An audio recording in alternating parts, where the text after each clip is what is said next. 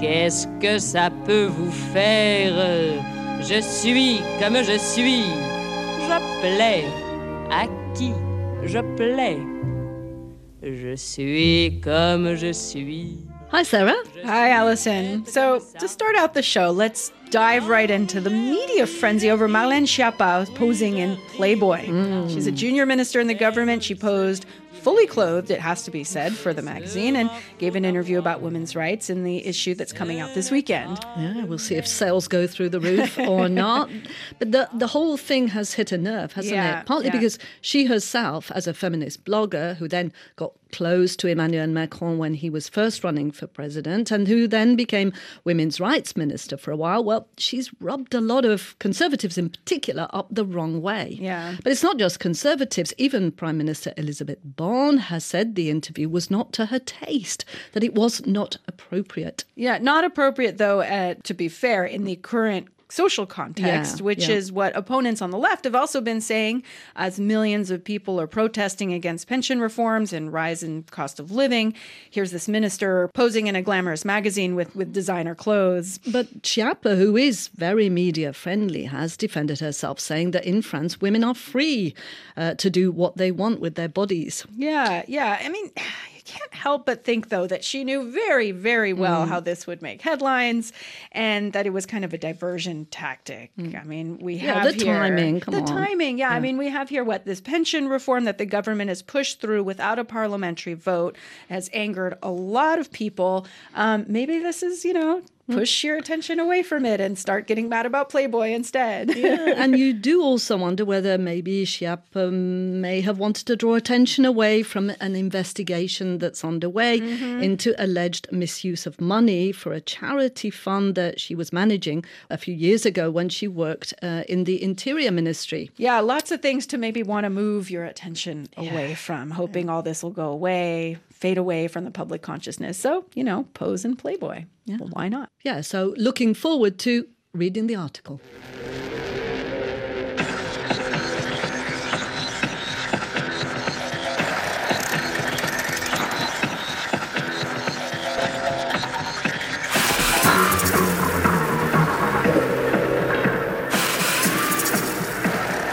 All right, so Alison, do you know this music?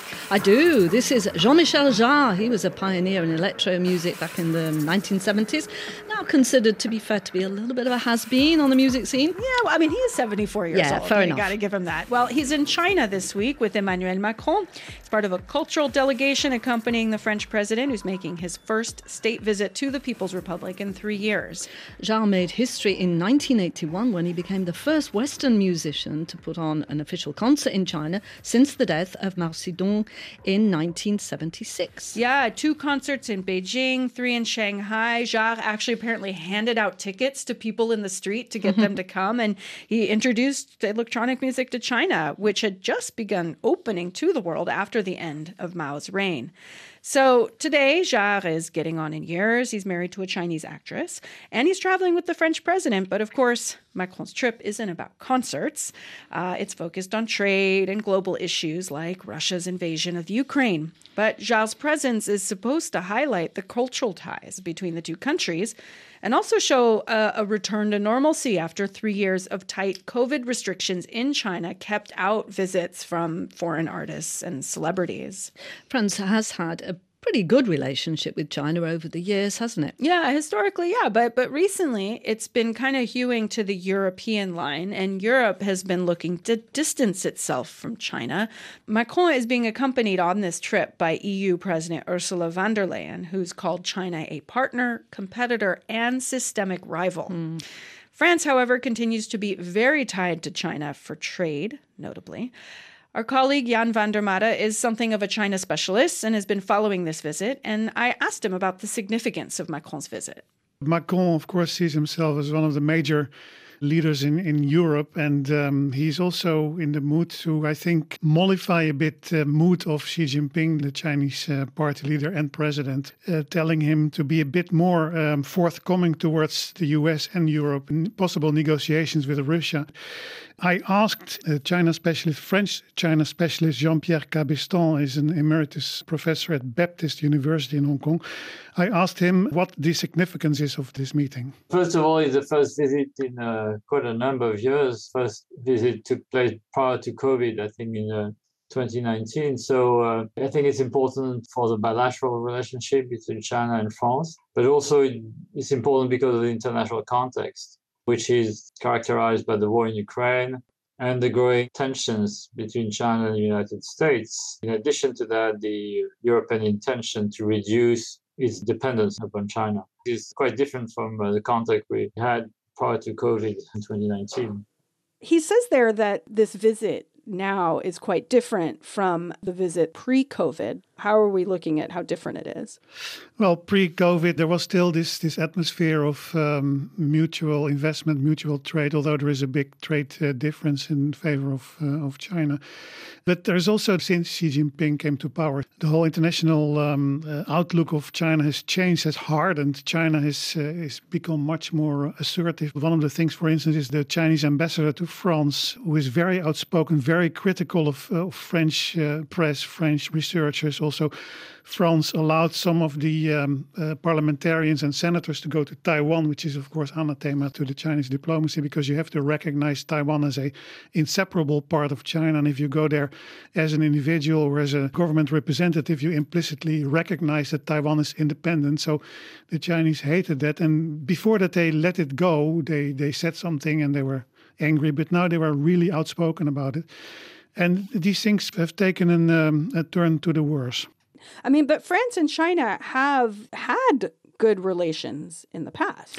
Yeah, actually, France was one of the earliest countries of the West which recognized the People's Republic, the communist government. They came to power in 1949. In 1964, the French already acknowledged their relationship. They broke relations with Taiwan. I asked Cabestan how that came about. That was under de Gaulle at the time, a moment to both China and France, among the countries, tried to question the alignment of the two blocs, the Soviet bloc for China and the American bloc for France. Yeah, and it's interesting because I think at the time, and going into the 60s, there was a leftist movement in France that was developing a French communism. And, China was offering up an interesting model for some people. Jean-Paul Sartre, he traveled to China extensively when it was in the high communist times.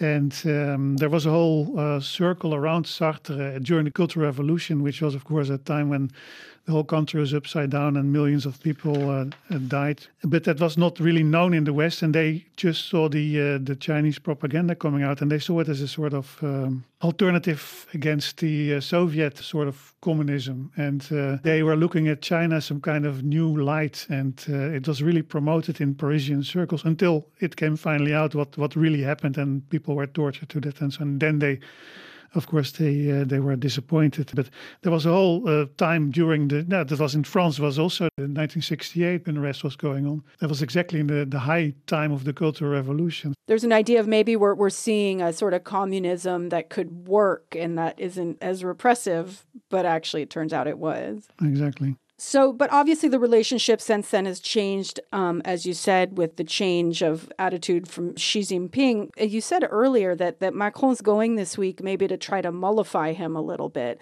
where others maybe have failed? I mean, how much clout does Macron really have on Xi Jinping? Well, it's not very clear. If you look at what happened with Putin, the Russian president, Macron obviously has tried that as well. When even before the Russians invaded Ukraine, you remember these meetings they had at this weird, incredibly long table, 20 meters long, I think. That's right. Macron on one end and Putin on the other. And it was a very strange sight because of COVID, presumably. They also had a lot of telephone conversations. Some lasted for several hours, it was reported. But it seems that in spite of all these discussions, he didn't manage to prevent Putin from invading Ukraine. So, well, it remains to be seen to what extent he can have any influence in that field on China. Yeah, because Europe and Macron would like to see China jump into the Ukraine crisis and mediate, right, between Russia And Ukraine, although, so far China has refused to do it and they've stayed neutral. I mean, is it even reasonable for France to be asking for that kind of mediation role from China? It's not so unreasonable because, as you said, the Chinese formally are neutral, but they also have relations with Ukraine. And in the beginning of last year, it was the 30th anniversary of the creation of the Ukrainian state after the fall of communism. And they put it on the front page, indicating that they really put attention and importance to the sovereignty of the nation. So China also has a lot of deals with Ukraine, grain deals, for instance, and they're exporting gas and oil as well. So this relationship for them is very awkward because they're caught in the middle between Russia and the Ukraine. So it's not so unreasonable for Macron or any other Western leader to ask Xi Jinping to be the mediator. So beyond the whole diplomacy thing, of course, a big thing between France and China is trade. And there's a big trade deficit. France imports a huge amount of stuff from China and would like to do less of it, I guess, and exports to China less and less, although there's a lot of agriculture and some aviation. I mean, given this big trade imbalance, can France really afford to put pressure on China? It seems like France is also kind of caught in the middle between its own needs, but also like Europe's stated goal of we want to step away from China. Like where is France ultimately in terms of economics? This is, of course, the thing what China has been building up since 1978, since they opened up the economy to the outside world. And they invited foreign investors to come into China. There is a huge amount of French companies investing huge amounts of money. For instance, Framatome, they built this big nuclear plant in the south of China, near Guangzhou. The major French car companies have enormous plants in like Renault, Citroën in China, in Wuhan, in Shanghai. There's Alstom with their trains. There is Danone also. A lot of corporate interest there. Yeah. Yes, exactly. The other side of the coin is that in 2019, the European Union has said that in an official policy paper that China is a quote-unquote systemic rival. And that also started a bit of this idea of decoupling between the economies, which businessmen in all the Western countries were kind of shocked by and surprised by, because it doesn't fit at all in the mindset of business people. So it's a bit of a schizophrenic situation that we have here.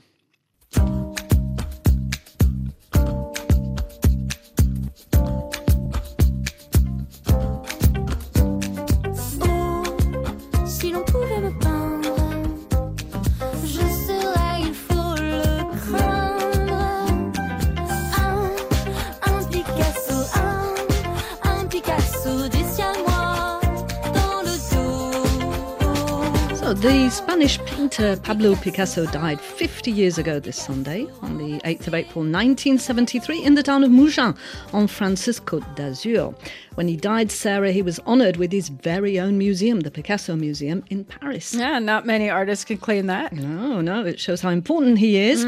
Some 50 exhibitions are being laid on in France and around the world this year to commemorate his huge artistic legacy. France has really pushed the boat out. We've got Picasso and Prehistory at the Museum of Natural History. There's one on ceramics on the Côte d'Azur.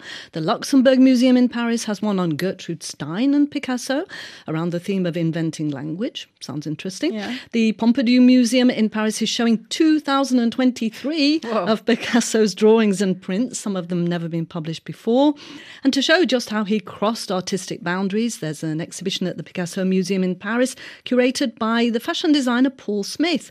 That's just a little selection of what's on offer. That's a lot of Picasso.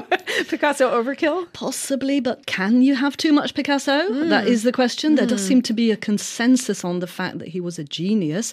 And of course, he wasn't just a painter. He was a sculptor, a ceramicist, a poet, a playwright. But there's one thing he was not: French.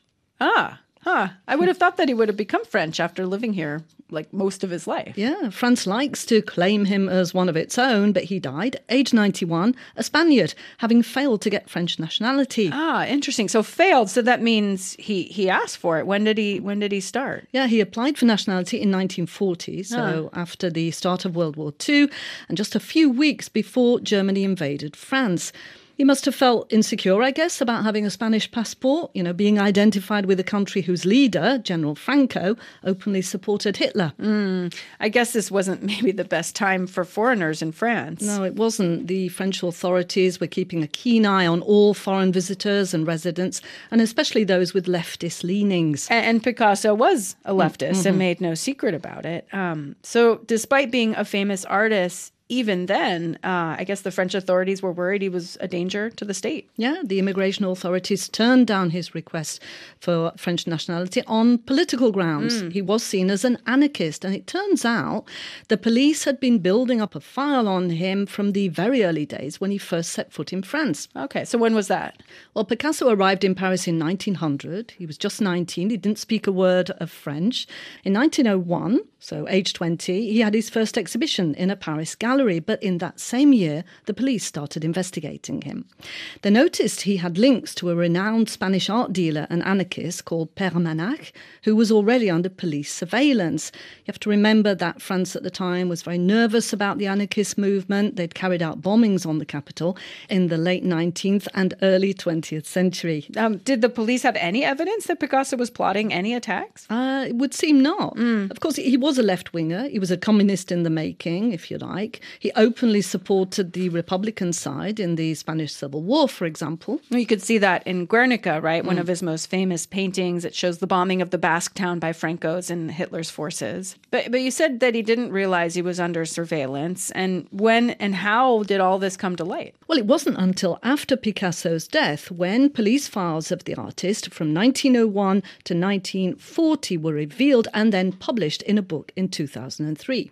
So like the Picasso Papers, as it were. Yeah. The book shows how these files figured among millions of French documents that had been seized by German occupation forces in 1940 and then handed over to Berlin. When Germany was defeated in 1945, the documents were transferred to Moscow and then once the Soviet Union collapsed, they gradually found their way back to France bit by bit, but after Picasso's death. Well, that's quite a path for those documents. So Picasso himself never knew that he was under surveillance. Did he renew his application to become French after liberation? No, he didn't. Once the war was over, although he would almost certainly have been granted French nationality, some Picasso experts say he was just too proud to give France a second chance, if you like. Too proud. So he spent the rest of his life, 4 decades, in France as a Spaniard. Yeah, and what's more, he'd sworn he would never return to Spain under Franco, and then the dictator outlived him by 2 years, so Picasso never set foot in his native Spain again. He made France his home. He became a national treasure. Yeah, he lived in Paris, of course, famously on the left bank, where he painted, for example, Guernica. He also spent 5 years or so in a chateau that he bought in Normandy for the wonderful light, and where he made some of his monumental sculptures. But he became increasingly drawn to the south of France, and in the mid-50s he moved there permanently. It's interesting, there was an exhibition last year at Paris's Museum of the History of Immigration. It was called Picasso l'étranger, Picasso the foreigner, or even stranger. And it traced how for 4 decades, so up until 1947 when he had his first major museum exhibition, he was perceived as an intruder, a foreigner, an ultra-leftist, and this pained him. It made for a very, very difficult first half of his life. Yeah, it must have had some kind of impact on how he viewed France. Yeah, he ended up preferring, according to the exhibition, artisans to fine art, the south to the north, and the regions maybe rather than the capital. And right until the end of his life, he was quoted as saying, "I am a Spaniard." Non, je ne suis pas certaine que tu le mérites. Ça avait de la chance qu'on vous aime. Dis-moi merci. Rendez-vous, rendez-vous, rendez-vous au prochain règlement. Rendez-vous, rendez-vous, rendez-vous sûrement au prochain rêve. Sarah, painful periods. Many women have them, don't they? Yeah. Recent polls suggest that 1 out of 2 women here in France experience pain every month. It might just be cramps, and then, well, you take a few painkillers and plough on. But in more chronic conditions, like, for example, endometriosis, it can be debilitating. You end up having to take time off work. It's not always easy to tell your boss why you have to do that, not to mention the financial cost. Yeah. I mean, the state doesn't cover the first 3 days of sick leave. Exactly. And it's the same in Spain, which in February passed a law granting paid medical leave to women suffering severe period pain. It became the first European country to do so. And now there are calls for France to follow suit. I've read about a few companies in France who've already introduced menstrual leave for employees. Yeah, there are around a dozen. The first was in 2021. They're mainly startup type companies. But a big step was taken some 10 days ago when the town of Saint-Ouen, which is in the northern suburbs of Paris, became the first municipality in France to allow women to take time off if they suffer from severe period pain. 60% of the 2,000 people working for that local authority are women. And under the experimental scheme, they'll now be able to take up to 2 days off per month, providing they can show a medical certificate confirming their condition, which is normal, isn't it? Yeah. RFI's Emma Garbu-Lorenzoni went to meet staff at Saint-Ouen City Hall, like Véronique Kojbati. She's been working there for more than 20 years. She suffers from a condition known as adenomyosis, which can be very painful, and she welcomes this new measure. Even taking painkillers all the time didn't relieve the pain, but I came to work anyway. I mean, 2 days of sick leave means losing 70 euros, so if you have to do that every month, it's a lot of money. From now on, I'll be able to use the new protocol of 2 days leave. The scheme was spearheaded by the town's Socialist Party mayor, Karim Bouamran, after he realised so many of the women employed by the local council were suffering in silence. We had to do something. With this special leave of absence, up to 2 days per month, women will feel less guilty. But above all, it'll make the issue of painful periods less of a taboo. Not everyone, however, is convinced about the merits of menstrual leave. Some think it won't have much of an impact and that women will be reluctant to take it. Others go much further. Violaine Defili-Pissabat is a spokesperson for the women's rights group Osez le Féminisme, and she says that if it were to become law, it could have a detrimental effect on gender equality in the workplace. It may seem like a good idea, but you have to think about the problem of discrimination during recruitment and the impact on career development. We know the questions employers ask themselves nowadays in France. If a man and a woman have the same skills, shouldn't I prefer the 30-year-old man to the 30-year-old woman? Because he is less likely to go on maternity leave. We'll have the same problem with menstrual leave. On the other hand, you could argue, Sarah, that introducing menstrual leave will help raise awareness among the male population overall. Jérôme Panconi, an employee at the town hall, says that has been his experience. We didn't talk about painful periods in our family. It was a taboo subject. I've since asked my sister about it, and it turns out she's been suffering for years. I had no idea. So Jérôme has seen the light. Yeah, thank goodness, but many more have not, says Véronique Kojbati. I've talked to male colleagues about it, and they said, "Oh, I wish I had periods." Seriously, just to get the 2 days off. Some have been very annoying, saying things like, "Oh, they'll abuse the system, using periods to have a moan." But why would there be abuse? The mayor wants to go further in improving working conditions for women, and he's pushing for France to follow the example of Spain. He's written to President Emmanuel Macron calling for the right to menstrual leave to be enshrined in French law. Just like you get time off for training or recuperation days, menstrual leave will also become standard practice. That's why it has to feature in our labour code, and to do that, it has to become law. So where is France in terms of making this a law? A number of mainly socialist MPs and a socialist senator, Hélène Conway-Mouret, are currently drafting a bill. It would allow for up to 2 days of paid menstrual leave per month. The senator says it has to be part of the labour code so that it becomes a legal right. It's also important, she says, to talk about periods in the workplace, to reduce stigmatisation around that. And it's about saying women shouldn't be ashamed of being in pain, and there needs to be a major cultural change on that front. How likely is a law like this likely to pass? Well, there is still plenty of taboo around the subject of menstruation, isn't there? You've reported on this a while back. Yeah. So we can expect some resistance, perhaps from older lawmakers, especially from the political right.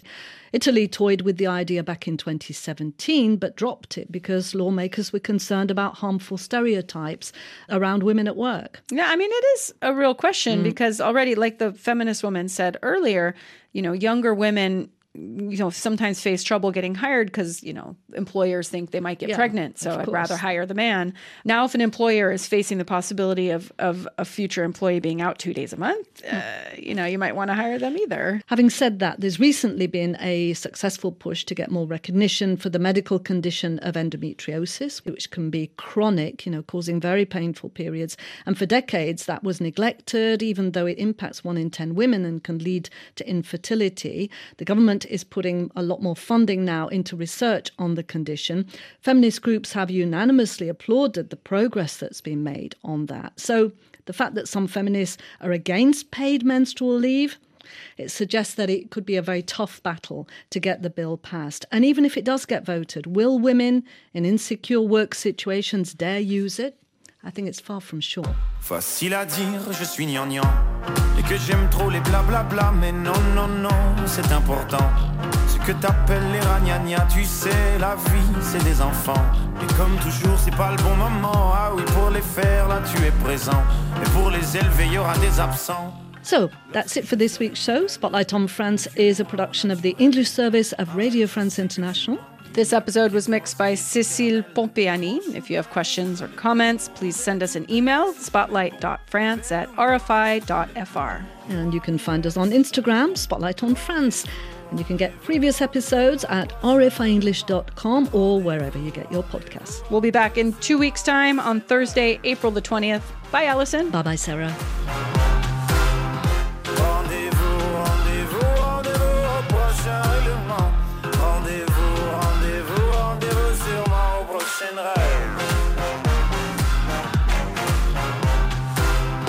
Tous les mêmes, et y en a marre. Tous les mêmes, et y en a marre. Tous les mêmes, et y en a marre. Tous les mêmes,